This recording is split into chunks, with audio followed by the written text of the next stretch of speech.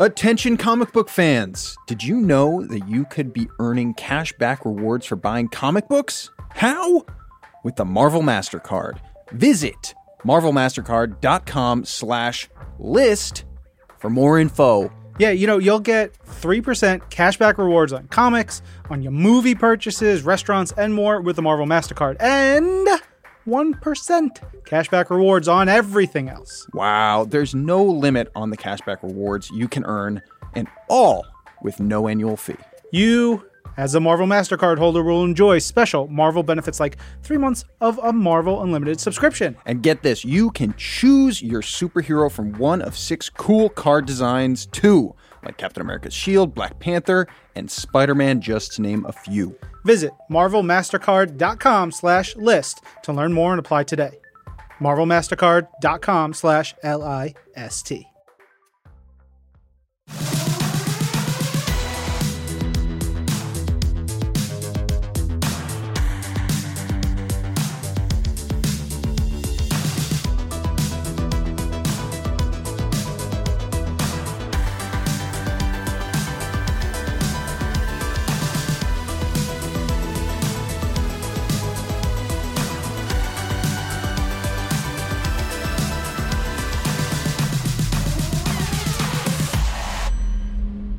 Hello, Marvelites. Welcome to Marvel's The Pull List for new comics out August 1st, 2018. I'm Ryan Penagos, a.k.a. Agent M. Hey, what's up, everybody? My name is Tucker Marcus. How you doing? See, this is the brand new Tucker who has come fresh from the World Board Gaming Championships. That's right. I acquired I think it's just the mania that has just come over me, just being cooped up in like a hotel playing, Settlers of Catan for 5 days straight. Break it down for me. What happened there? Is it like you watch people play, or you play? Do you pay a fee to play? I need to know. I'm kind of yes to all of those questions. So there's it is a bit of a misnomer. It's not like strictly like you have to qualify from like Norway to get there. Although people come from all over the world, it's more of a convention than like a tournament. Although there are tournaments and things like that. I participated in a few myself. Did you win? Nope. You're letting us down. But yeah, it's just kind of open gaming, trying out new games, watching, learning new things. And yeah, there's a lot of great stuff. Actually, I was thinking about one game in particular, and I think I'm going to talk about it when we talk about Star Wars number 52. Looking forward to it. We have a bunch of comics to get into this week. If you're just joining us on Marvel's The Pull List, we're going to talk about all the new issues out, the print stuff, digital stuff, collections. We're going to talk about the things that are hitting the apps this week. We're going to dive right in with our first book of the week, which is Ant-Man and the Wasp number 4. That's right. Ant-Man and the Wasp number 4 is written by Mark Waid with art by the incredible Javier Garrón, colors by Israel Silva, and letters by Joe Caramagna. This is a really cool issue because I feel like it takes advantage of the medium in a really, really interesting way. We see a lot, especially in the first half of the book, we see a lot of the action kind of in negative, and the Wasp is kind of stuck in this strange between world. They're trying to get out of the microverse and get back to the world, but while they are successful at the first part of that, getting back just to normal reality proves to be another problem in and of itself. So not only do we get the great, super weird, and super different action with a lot of the strange little characters and little moments that we've gotten to know in the first 3 issues of this series, then just when we think that our heroes have kind of been successful and have achieved what they've been looking to achieve now for a couple issues, they're thrown into an entirely kind of different opposite set of problems. And it's really cool. There's some really trippy, weird things here. But what I enjoyed most about this issue is that there are these big character moments and these moments of real emotion and connection, specifically between Scott and his daughter. Those moments hit even harder because they're against this backdrop of this surreal, wild action. So those moments that are really grounded and down to earth and we get those emotional beats, they hit even harder. And they command focus in a really, really big way amongst all the chaos. And it's really great. It's, it's a tough balancing act, but I feel like it works really well. Yeah, there's this relationship between Nadia and Scott that I think they've been putting together through the series. And there's this one sequence that I loved so much where you have Nadia figuring out what's going on, figuring out their problems, right? And they're in like these different states of being. Everything's like you were saying, backwards and weird. And Scott is just banging his head and repeating, "I will never leave Earth again" to himself. And I think that is like a good look at how they gel together because they're just like so different. We often also talk about Javier Garrón and what he does on the comic book page. There's a panel in the middle of a montage in which Nadia is fueling up with coffee and a donut. Her coffee mug is a grumpy little Hulk head, and it is so small, but so appreciated. It's one of those little touches that he takes the time and the care to do that I think is so important and just continues to signify why he's incredible. Yeah. This is the penultimate issue in this limited series, and for me, this story, Ant-Man and the Wasp, has elevated Javier Garrón to like the next level. I mean, he's been incredible, and I've long been a fan of his. But for me, this is just like, okay, he's at a new level working now, and there's just so much, like you said, attention to detail, so much great work. I just realized, looking at you, Tucker. Yes. Are you growing a mustache? Okay. I'm so excited. I forgot about it myself. I'm so excited. I'm so excited. So that's part of the aforementioned World Board Gaming Championships is I like to shave some sort of strange, some might say violent looking facial hair. What? I just look like, I look like some guy in the 70s, like who has a pickup truck and questionable motives. And so I decided to carry it through into the work week. It'll probably be gone by tomorrow. No, let it keep going. Embrace it, and then you'll never want to part from it. Agent M is in the pocket of Big Mustache. You better believe I am. He's in the mustache lobby. Yeah, you better believe it. Also, I'm in the pocket. I'm in something for Mr. Matthew Rosenberg. Oh, yeah. He is the writer of our next book, which is one of my picks of the week. It is Astonishing X-Men number 14, as I said, written by Matthew Rosenberg, pencils by Greg Land, inks by Jay Leiston, colors by Frank Darmada, and letters by Clayton Cowles. Look, you look at the cover, and you got Dazzler, and she is terrific. I love Dazzler. Yes, she was sort of created as a very late post-disco creation, and she was a little hinky, but she's cool as hell. Her powers are she gathers in sound and she turns it into light. She's a singer. She's toured around like probably the galaxy with Lila Cheney. She's an X-Man. She's had cool adventures, and seeing her here makes me so happy. And it's fun because Matt, he like plays on so many things that are really happening, like this idea of revivals and nostalgia. She's on a nostalgia tour, and she's playing in her old disco suit, even though like she doesn't have that hair, doesn't have that look right now. And I think it was really fun to get into that. I also feel like I'm a bit of a Matthew Rosenberg, what's the word?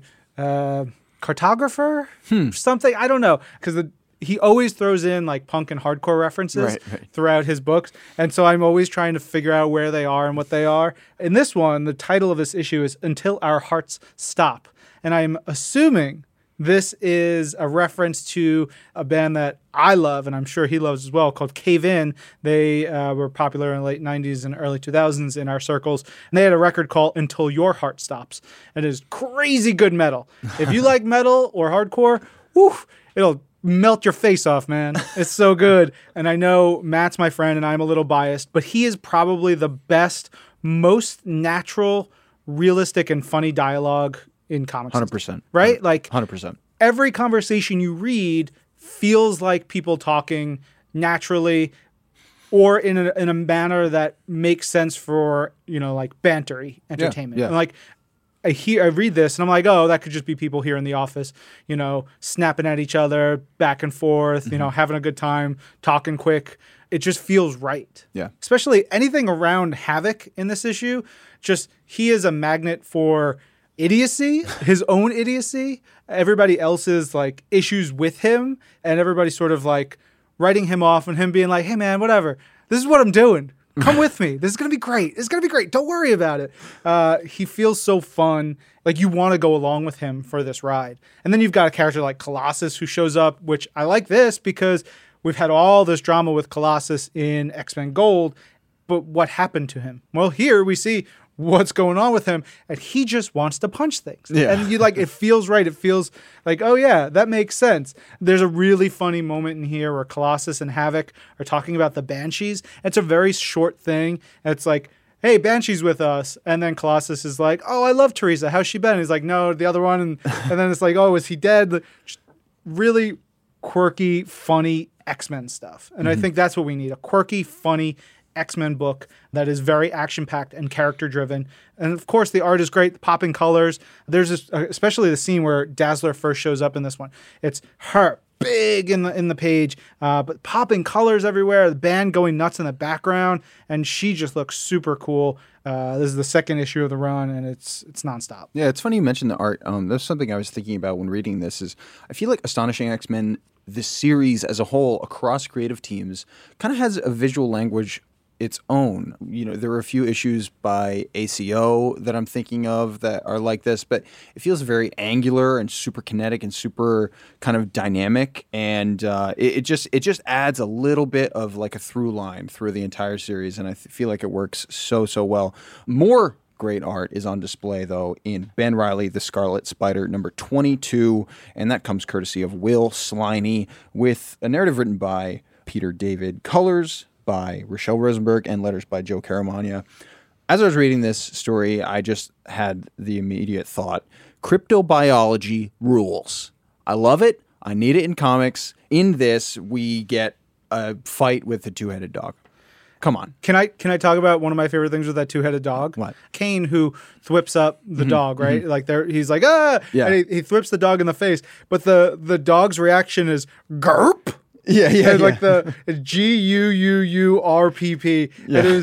That is maybe my favorite like reaction sound. Yeah, I totally agree. It all adds up to be like something that is so uniquely Ben Reilly Scarlet Spider. It feels right in a way that makes just so much sense for this series and for the tone of this series. We end up crashing through like an office building, and I love the visualization of it. Speaking of Will Sliney and Rochelle Rosenberg, because we have this insane like spider hero fighting a two-headed Cerberus-esque dog in just like an office building kind of setting, but like you have this insane action all against like this like pristine white background, which just feels so right. It just makes the crazy, like I said, cryptobiological fight going on even wilder and weirder. Another thought that I had when I was reading this book is last week we read an issue of Moon Knight, and it kind of works in a really interesting way to read these two books for me concurrently, because I feel like they share a lot in common. They're kind of spiritually linked in a certain way to me. I feel like both of these characters and both of these stories occupy the kind of stranger, darker, like night stalking corner of the Marvel Universe in a really fun way that takes advantage of like these really weird elements and characters, and also aren't afraid to get kind of dark and a little bit twisted in some really fun ways. Obviously, there are some tonal differences between these two books,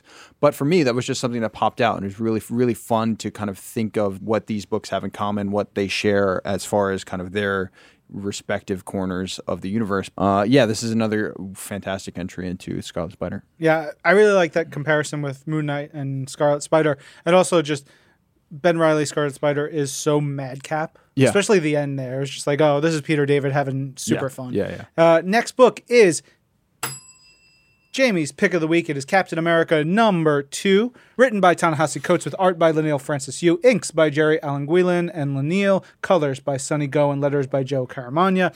One, you start with the cover. Ridiculous right? cover. Like insane. This cover by Alex Ross is so good, so detailed, and so like intensely Captain America. Yes. It is maximum Captain America. Yeah, seriously. I mean, we already expect like so much from any Alex Ross cover, but this is just like even greater than the greatness that he always displays. So good. Yeah. And, that's a difficult thing to, have to follow, but Leinil and company crush. His cap has such presence, such weight to him. His movements, it feels so kinetic, so action-packed. Like there's 3 panels on this one page, and Cap is in the foreground. He is just jumping at a helicopter. Things are exploding behind him, but he looks so powerful. He's got the shield so perfectly Cap. And then you flip the page. The next one is him slinging the shield, and it is ultimate Captain America. The form, the muscles, everything about it screams like, oh, this is the way Captain America should be drawn. Yeah, that's such a fascinating point you make, and it's really, really interesting to think about. Just like that is such a difficult thing to have to capture in one image, let alone across an entire issue, let alone across an entire series of just like there's a nobility in his movement. There's such a deliberate and precise way that Cap moves, and it adds, just like you said, it adds to the weight of his character as a whole. There's like a solemn quality, but also such a determined quality, and it adds up to something that is just unmistakably Steve Rogers. Yeah. And it feels like thinking about no wasted movements. He is moving in such ways to take down this crew of nukes, and he's thinking about things. He's planning moves ahead. All of this going on, and then you get to the end, like near the end of this fight, and this shot of him having just finished, and it's like, whew, like he's done. He's still ready to battle, but looks so cool. Mustache alert. General Thaddeus Ross up in here. He's got a good old, big old bushy one. Looks great. Ta-Nehisi is definitely spinning a story that's about like self, country, duty, doubt, and really what Cap means in the here and now, which I think is an important story to tell, especially in light of the last couple of years of Captain America stories. That's what needs to be told. It's like a reflection on, okay, this has all happened. Where do you go from here? How does he deal with things? And there's repercussions that are spiraling out of all that. And then by the end, you get this big last page wow moment. Wait a minute. This is now taking a new turn of ways I was not expecting at all. For me, this and Incredible Hulk are two of the most philosophically fascinating and just ocean depth relevant stories that we read week in and week out. I love it so much. Such a perfect way for Ta-Nehisi to start this story with Nuke being one of the primary foes, because, you know, Nuke has, as I was reading this issue in particular, I'm going through the first few pages and taking my notes. You know, I'm thinking about, like, he's telling a story of America fighting itself. And we see that embodied in Cap versus Nuke. You know, these are two characters that use the symbols of this country in very different ways. And then he just kicks it up another level where we see a scene where Steve is like, he's letting off some steam. He's like practicing boxing with this like hologram sparring partner that is himself. And, you know, it's Cap fighting himself. It's America fighting America. It's the war of the philosophical meaning of the country and of the fate of the country. It is so fascinating. I mean, this is like thesis-worthy kind of stuff already, and it is the perfect 2018 Captain America story. Heck yeah. Next up is our digital exclusive Cloak and Dagger #3, written by Dennis Hopeless, with art by David Messina, Elisabetta D'Amico, and Giada Marchisio, with letters by Travis Lanham. This one, it's a very trippy story. It's like set in reality as well as in these like twisted, dreamlike visions that are created by Gray, that character who is tied to Cloak and Dagger's early days. There's a cool vibe here. It's like Dennis Hopeless is got you bouncing around their heads, but also keeps the character struggling, which I think helps keep you on your toes and like this feeling of unease throughout it. There's also a neat trick where the art is gray except for our main character for the in-mind sequences, which it seems simple, but it's a really affecting piece to keep you grounded in those ones. Also, Scarecrow shows up. Yes, we have a Scarecrow. He's a contortionist and a spy and generally just a jerk. I'm pretty sure he's been dead, brought back to life. He wears a burlap sack on his head. He carries a pitchfork and has a crew of ravens. But he's pretty creepy here. What? There's... I mean, it's a great, like, laid out like that. It's just very succinctly put. That's his thing, man. You're so right. You could picture him, right? Yeah. Okay. Next up.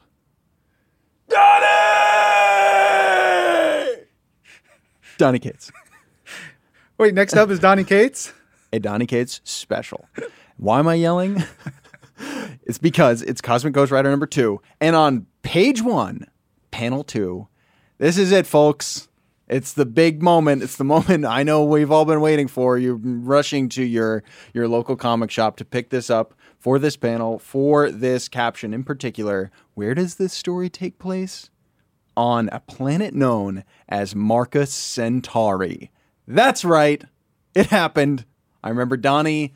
What happened? You have to say it. I got a planet named after me in Cosmic Ghost Rider. Thank you so much. I remember, like, it was months ago now, Donnie tweeted at me to say, I just wrote Tucker Marcus's name into a comic. And I freaked out on this very show in a manner similar to that which I just did now. And here it is. It is wild. It is so fun. I mean, you were on the cover of Moon Girl and Devil Dinosaur last week. That is, like you said, is one of the pinnacles. So it's great to, enter the club. That's amazing. Yeah, this is the coolest thing. It's crazy. Yes, it's so awesome. It feels insane, and it is so appreciated, and it's so much fun. Not just to see that in a book, but because it is in such a wild, awesome series like Cosmic Ghost Rider. This story, as I said, is written by Donny Cates with art by Dylan Burnett, colors by Antonio Fabella, and letters by Clayton Cowles. This is all about three things. One, it's my pick of the week because I'm duty bound, I'm honor bound to pick this, not least because it's an incredible, super fun, super strange, super, super unique story, but because of, my planet and everything. This story is I love how excited you are because you started out with a number of things that you were going to talk about, yes. and you have just lost. You know what? This makes me happy. I'm gonna shoehorn this in there. 2, it's about 3 things. So we have 2A, 2B, and 2C here, okay? 2A is about Cosmic Ghost Rider Frank Castle. 2B is Baby Thanos. And in this story, 2C is Galactus. You add all those things into the story, and it adds up to just something that can happen here. And 3 is there's a great bit of hilarious, wonderful self-awareness, I feel like, in this story, because I don't want to go too deep into the narrative here, but it's so wild. At a certain point, the Watcher shows up and literally just tells Frank Castle, you can't do this. You can't do this. You can't do this. And that, for me, reads like Donnie saying, like, I know. Like, guys, I know what I'm doing is so wild, and just like it is what everyone is talking about with this series, how it's just going so far out there in the best ways. But he does that, and then 2 pages later, ratchets it up even higher with, it's been much talked about online and things like that. We see a new bunch of heroes introduced into the story, including Juggerduck. Finally. Juggerduck is here. The time has come. I can't wait to see our first Juggerduck cosplayer. Yes. If that doesn't show up to New York Comic Con, then fandom, you have failed us. Juggerduck? Yes. You should cosplay as Juggerduck. Judy can help you. Oh, yeah. We have the capabilities to turn you team. into Juggerduck. Wow. We have the technology. Yeah. But yeah, that's Juggernaut and Howard the Duck for those not in the know. And yeah, just continue reading for more of the madness in Cosmic Ghost Rider. Yeah, I love the way he writes Baby Thanos. One point, Baby Thanos with like this look at it like this, sad face, and says, why couldn't I do a murder? Yeah. And because Cosmic Ghost Rider didn't let the baby kill someone. And then Baby Thanos calls the Watcher Sky Baby, which is my favorite description of Uatu. There's also, this is sort of the recipe for my favorite type of what if. It posits a theory. What if something happened? Mm-hmm. And the one here is, what if the Punisher raised Thanos as a child? Mm-hmm. Obviously, everything spins out of control into chaos and death and calamity, and I am so excited for it. Yeah, there are also great layers to it, right? Because it's, it is Frank Castle, and though he is millions of years into the future, though he has experienced, thousands and millions of lives himself as the immortal being that he is now, he still has those roots as the Punisher, as someone who lost his family, and that made him who he is today. But it also, seeing how that impacts now how he would interact with a child is really interesting. But like you said, there's so many great hilarious moments. I could talk forever about how many funny little moments of dialogue and things like that. I love it. Great pick. Up next is Deadpool number 3, written by Scotty Young, art by Nick Klein, letters by Jeff Eckelberry. Oh, man. Nick Klein, man, he is a master at drawing giant vomiting planetary conquerors and super space muckety-mucks. Just knocking it out of the park. Deadpool's been all about barf in recent months. Yeah. And it continues. Yeah. Big barf book. If that's your thing, then great. Triple B. There's a great mix of really cool yet weird designs, and just gnarly, just grossness here. Whether it's all the barfing or Deadpool's mutilated weird body, which somehow there's even a joke about how he somehow just loses his costume, breaks the fourth wall. He's like, something wrong with you. You got the little baby covers and now all the naked people. What's up with you, Scotty? A really funny moment. And then the sight of when Colossus fastball specials Deadpool, you just feel Wade's glee in the dialogue, the tone, the art, everything. This is just a lot of fun. Next up is fun in a completely different way. Is this what you call fun? It is extremely fun, but also extremely not. It is not fun for certain characters, I'll say that. This is Death of the Inhumans #2, written by Donny Cates, again, with art by Ariel Olivetti, colors by Jordi Belair, and letters by Clayton Cowles. The first thing I wrote down in my notes was, well, it just continues. This is not a misnomer. We've said it many times. This is very clear what Donnie is setting out to do here, and he is just doing it so well.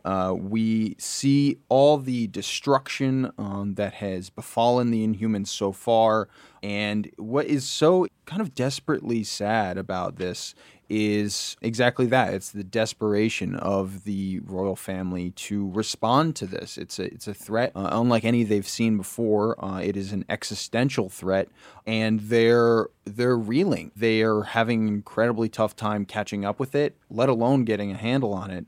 And it's really, really fascinating stuff. There's a great moment in this story as Karnak kind of is sent as an emissary to speak to the Kree, which is kind of evolves into a big part of this story. And some really wild stuff happens. Wild stuff. I was hoping... Wild stuff. Golf swing. I'm trying to figure out... I'm glad you at least know the reference. Yes, thank you. you. You could make it. Yeah.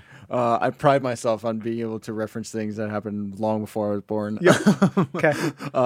There is more of Vox, which is so. This is what I was talking about. The really dark, fun stuff here, because it is so cool to read a villain as dark as this, but also as potent as this. I mean, it's not some pontificating villain who is talking, more than you're doing. No, his actions. Exactly. It's so true. There's one thing about Vox that you start to pick up on. Vox uses we instead of I. And that's weird, right? Like, I've been in the room when this story was explained, so I know how this goes for the most part. But I still got swept up in this issue. Oh, yeah. I actually gritted my teeth and balled my fist when Black Bolt marches on the Kree. Like that sequence, those couple of pages, calling it the Black Eulogy, is just, Donnie is just branding things and nailing it. But Ariel Olivetti crafts these pages that are so detailed, yet not complicated and it doesn't add more to add more. But it's there to tell the story. It's the mark of a master of like how you frame things, how you position things, how you draw things that add, but don't overdo it. Yeah. It's just so smart. His Black Bolt being so intense and determined, but you can see the sadness in his eyes. It's so good. And then again, another last page of just what the frig. Yeah. That was like the cinema. For me, just like so badass, so intense. One of my favorite endings that I can remember recently. So good. Heck yeah.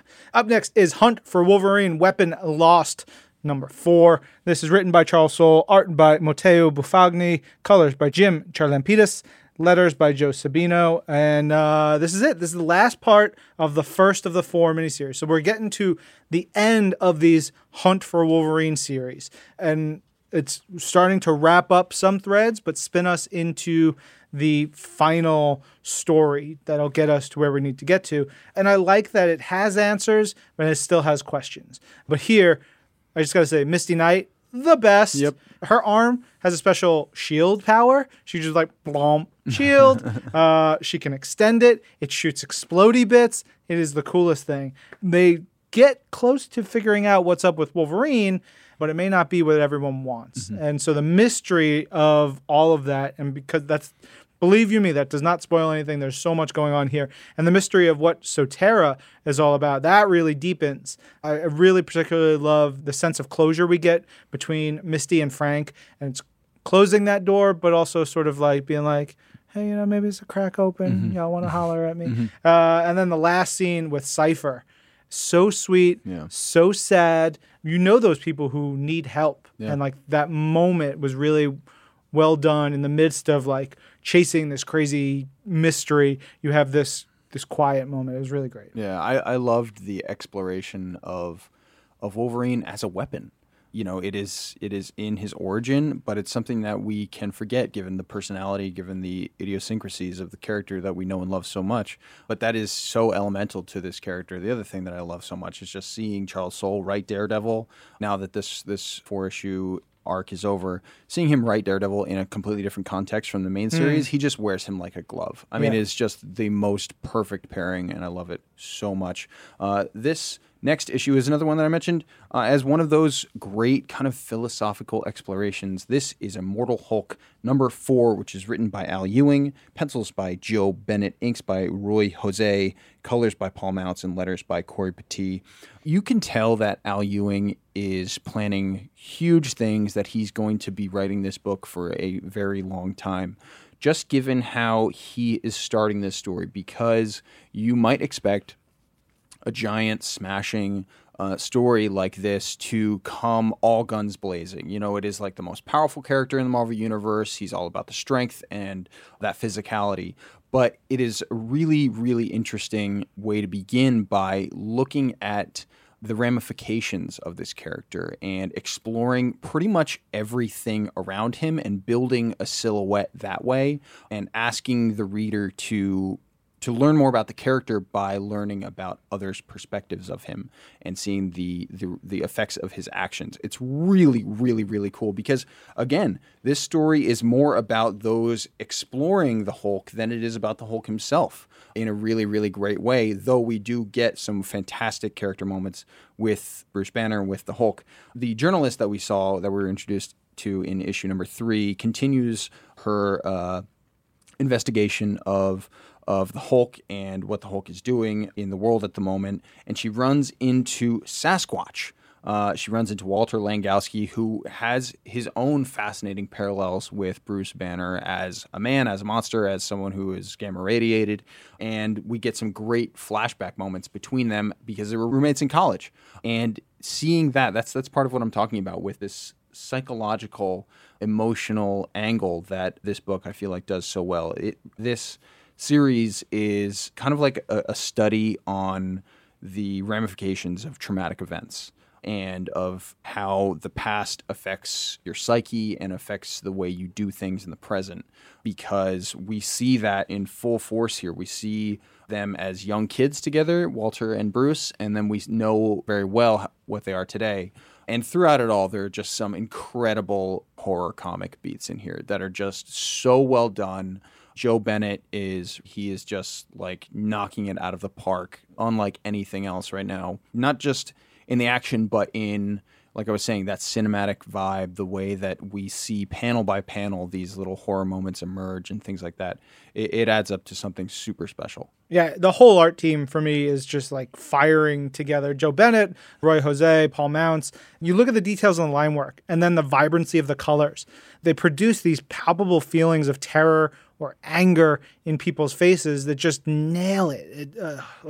There's a dude who stabs someone in this bar, and the panel right before he does it, the look on his face is so incredible. And it's such a, his head is such a small part of the overall page, but it's so detailed. And again, it goes back to acting and comics that we've talked about before. Or Jacqueline McGee, who's the reporter, her body language and her posture when she meets a dude in a hospital, like, you look at her eyes and it's just this reaction. You feel exactly how she felt in that moment. I could have given more context for Sasquatch, but they did a great job here. I don't need to say anything more. Yeah. He's cool. I have a favorite alternate reality version of Sasquatch. It was Heather McDaniel, and she was in Exiles. She was awesome. Wow. Again, I'm always going to bring it back to Exiles. You got to read that book. The old book, the new book. Oh, and the bar that they go to in the middle of the issue is named after longtime Hulk artist Herb Trimpe. So, yeah, I was wondering. Little details, little details. It's so good. Speaking of so good, my other pick of the week is Infinity Wars. Number 1 is written by Jerry Duggan, art by Mike Deodato Jr. and Frank Martin, with letters by Corey Petit. This opens with one of the coolest, most engaging opening pages, like the single page. It's a close-up of Gamora and her saying the line, "A piece of me is missing." And it's just like the tone, the tenor of what we're in store for is really, it's just like setting it right there.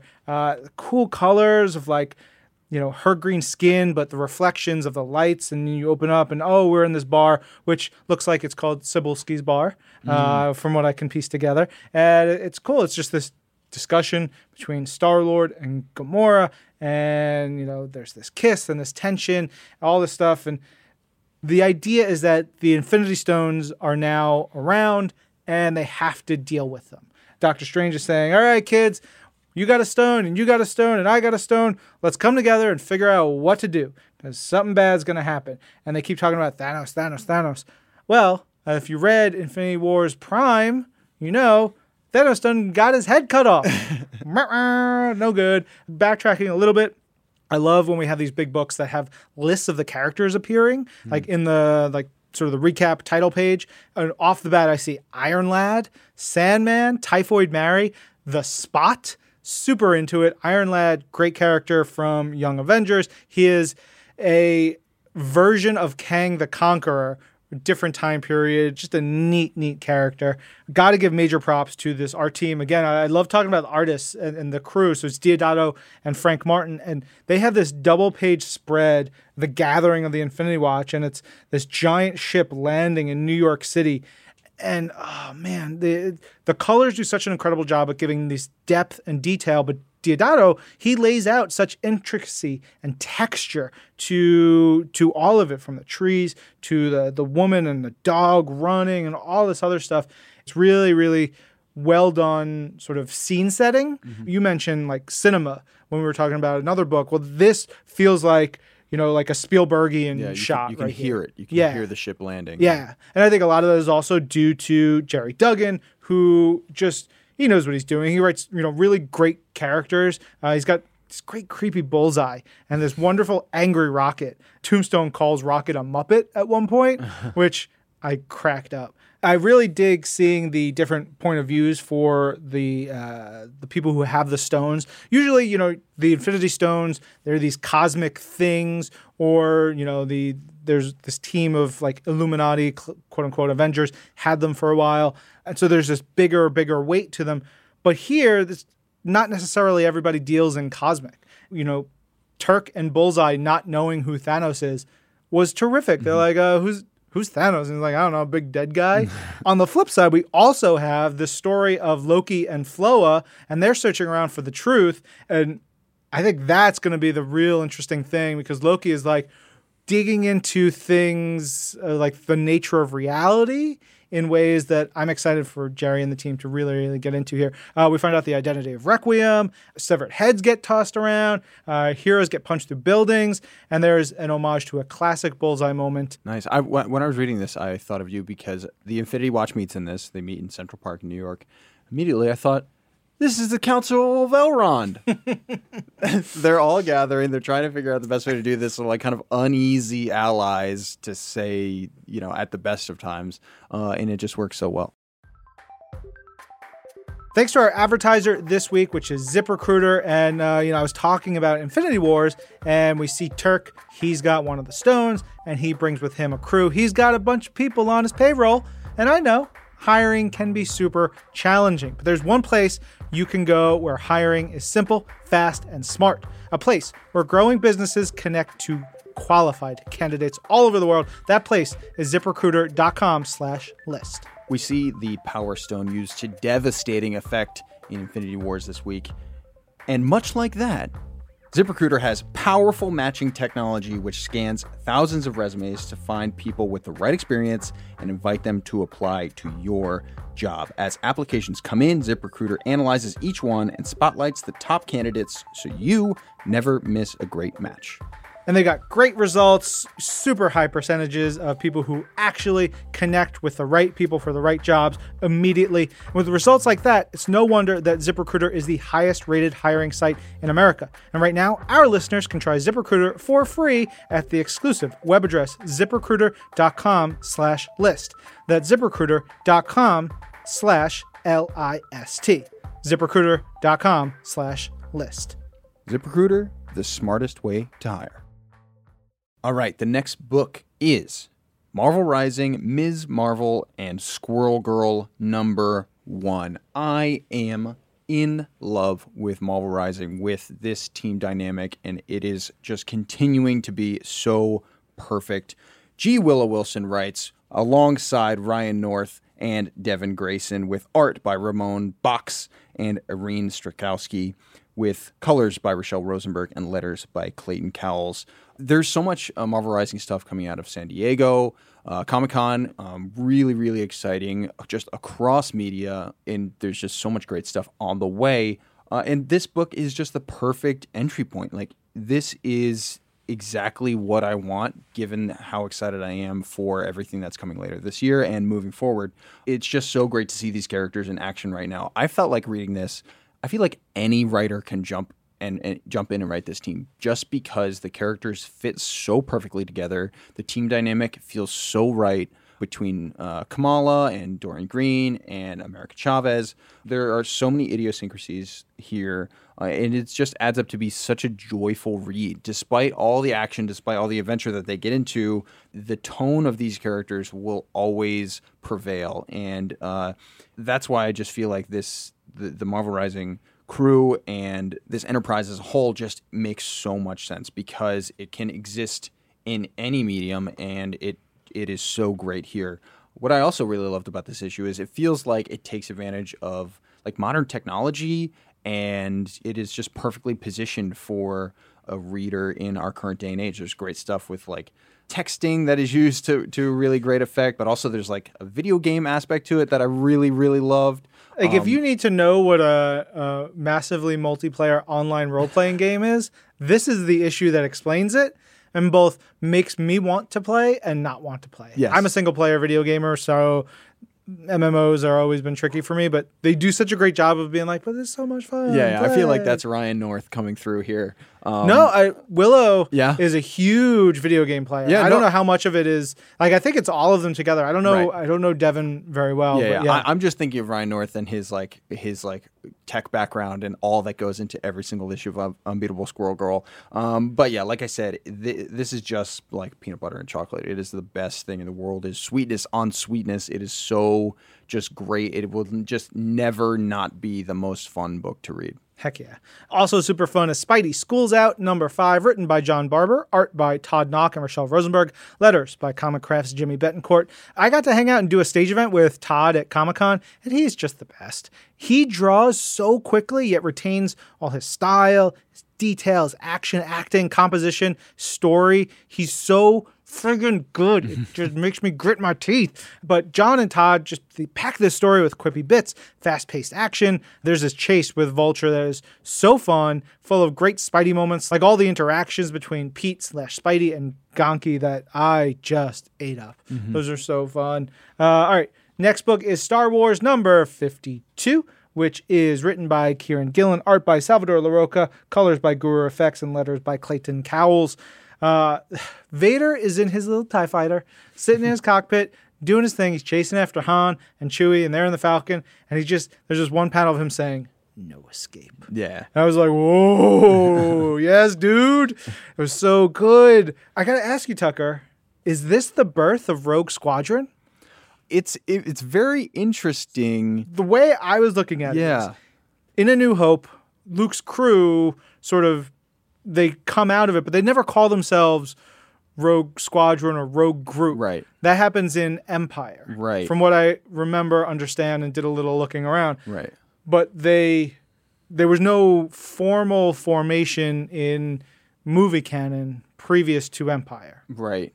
And so this taking place between A New Hope and Empire Strikes Back felt to me like this was the canon introduction to the Rogue Squadron. There are so many little, canonical historical details that go into it. Specifically, I'm thinking of like Rogue One. There's an entire movie about like this like rogue team that uses that name and things like that. But they specifically reference that here, saying like that is our inspiration. Yes, that is the spirit like, to what we're doing. Yeah, and that seemed like the very deliberate seeds that were being planted in that movie. But yeah, I'm definitely with you. It's really cool always to see.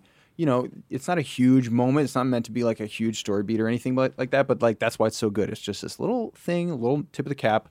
Yeah. Well, I mean, Rogue Squadron has video games, novels, comic series. Like Rogue Squadron is a big deal to many Star Wars fans. I don't know. Maybe you're not a big Star Wars fan, Tucker. It's funny. When I mentioned WBC and a game that I played at WBC, I was reminded of it when I was reading this ish because I played this game called Star Wars Rebellion, which is a one-on-one game. It's 2 players, although maybe you could make it more than that. But it's the Rebellion versus the Empire, and it is great because I think any story that tells an original trilogy era tale, it's something that needs is like overwhelming power on the side of the Empire against just like wild grit, determination, and just like insane cunning and just millions of gambits run somehow successfully on the part of the rebellion. And that's something that was really, for me, wonderfully captured in that game that I was playing.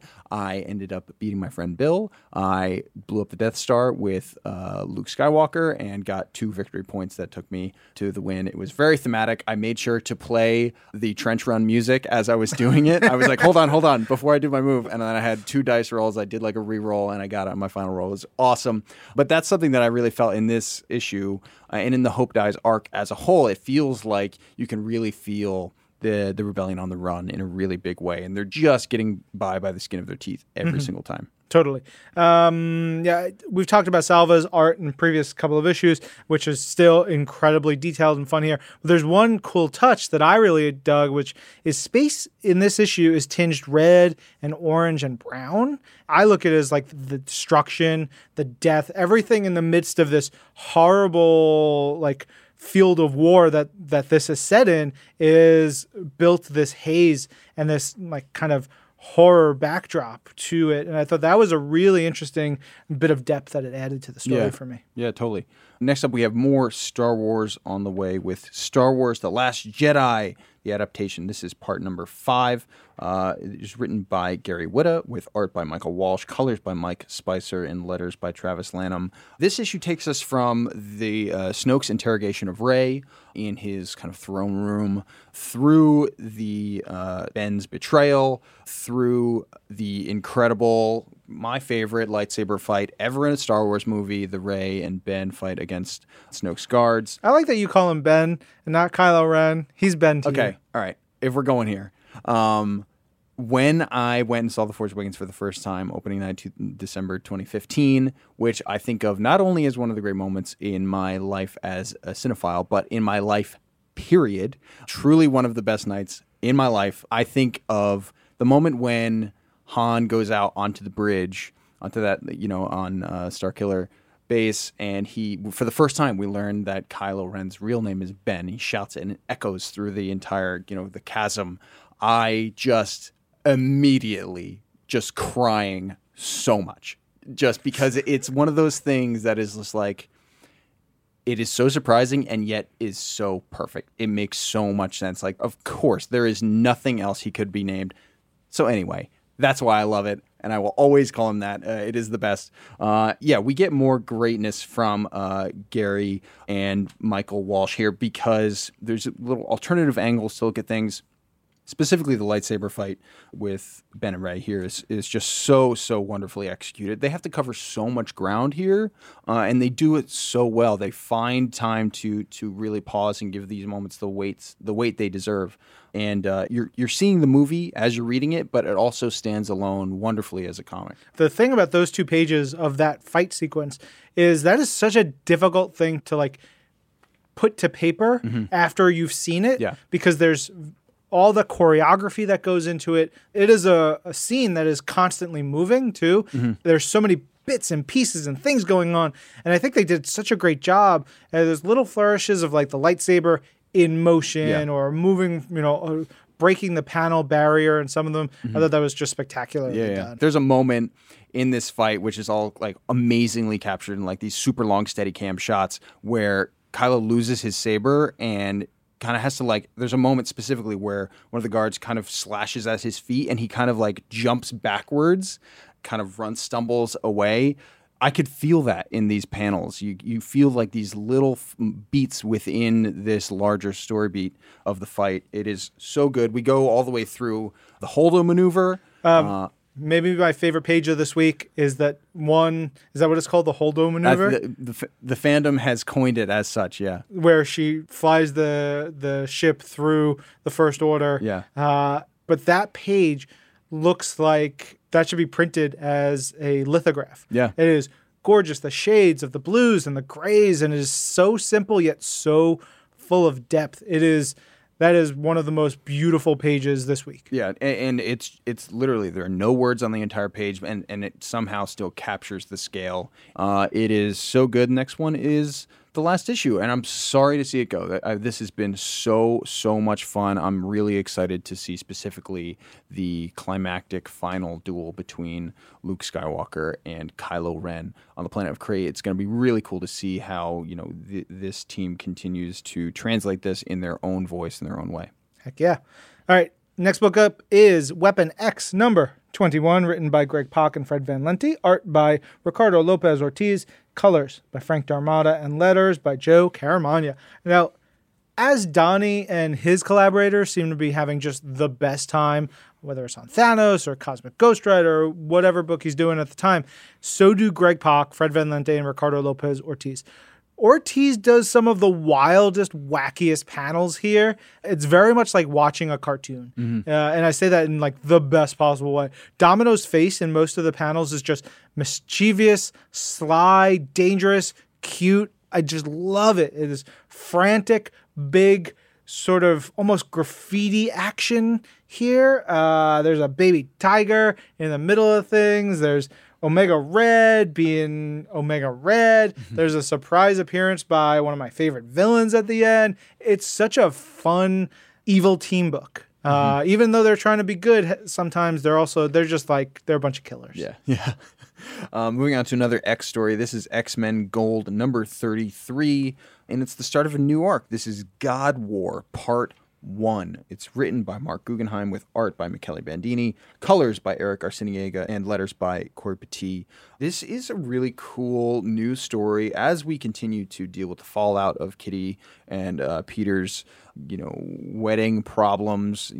We're seeing that across X books. We saw it, as you mentioned earlier, in Astonishing this week. We're still dealing with that in really, really wonderful ways. There continues to be these really great emotional beats where you can feel the realism of these characters bleeding through, relentlessly. And there's a great moment, as we see kind of parallel to Kitty and Peter's relationship, these difficulties and these emotional moments happening. We see Kurt and Rachel Summers having kind of like parallel discussion and really difficult moments that happen, but it feels so real. It always feels so real. What I love most, however, about this issue is the focus on Aurora Monroe.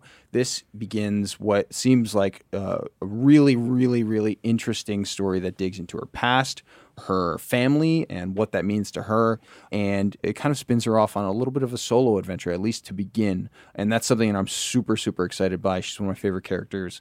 There is one really awesome, perfect Storm page that I'm looking at, wonderfully done by Michele as she summons Stormcaster and just the lightning around her and everything. It looks so good. The costume is just incredible. It just looks awesome. Heck yeah, Storm is the best. The best. All right, last book of the week is X-Men Gold Annual number 2.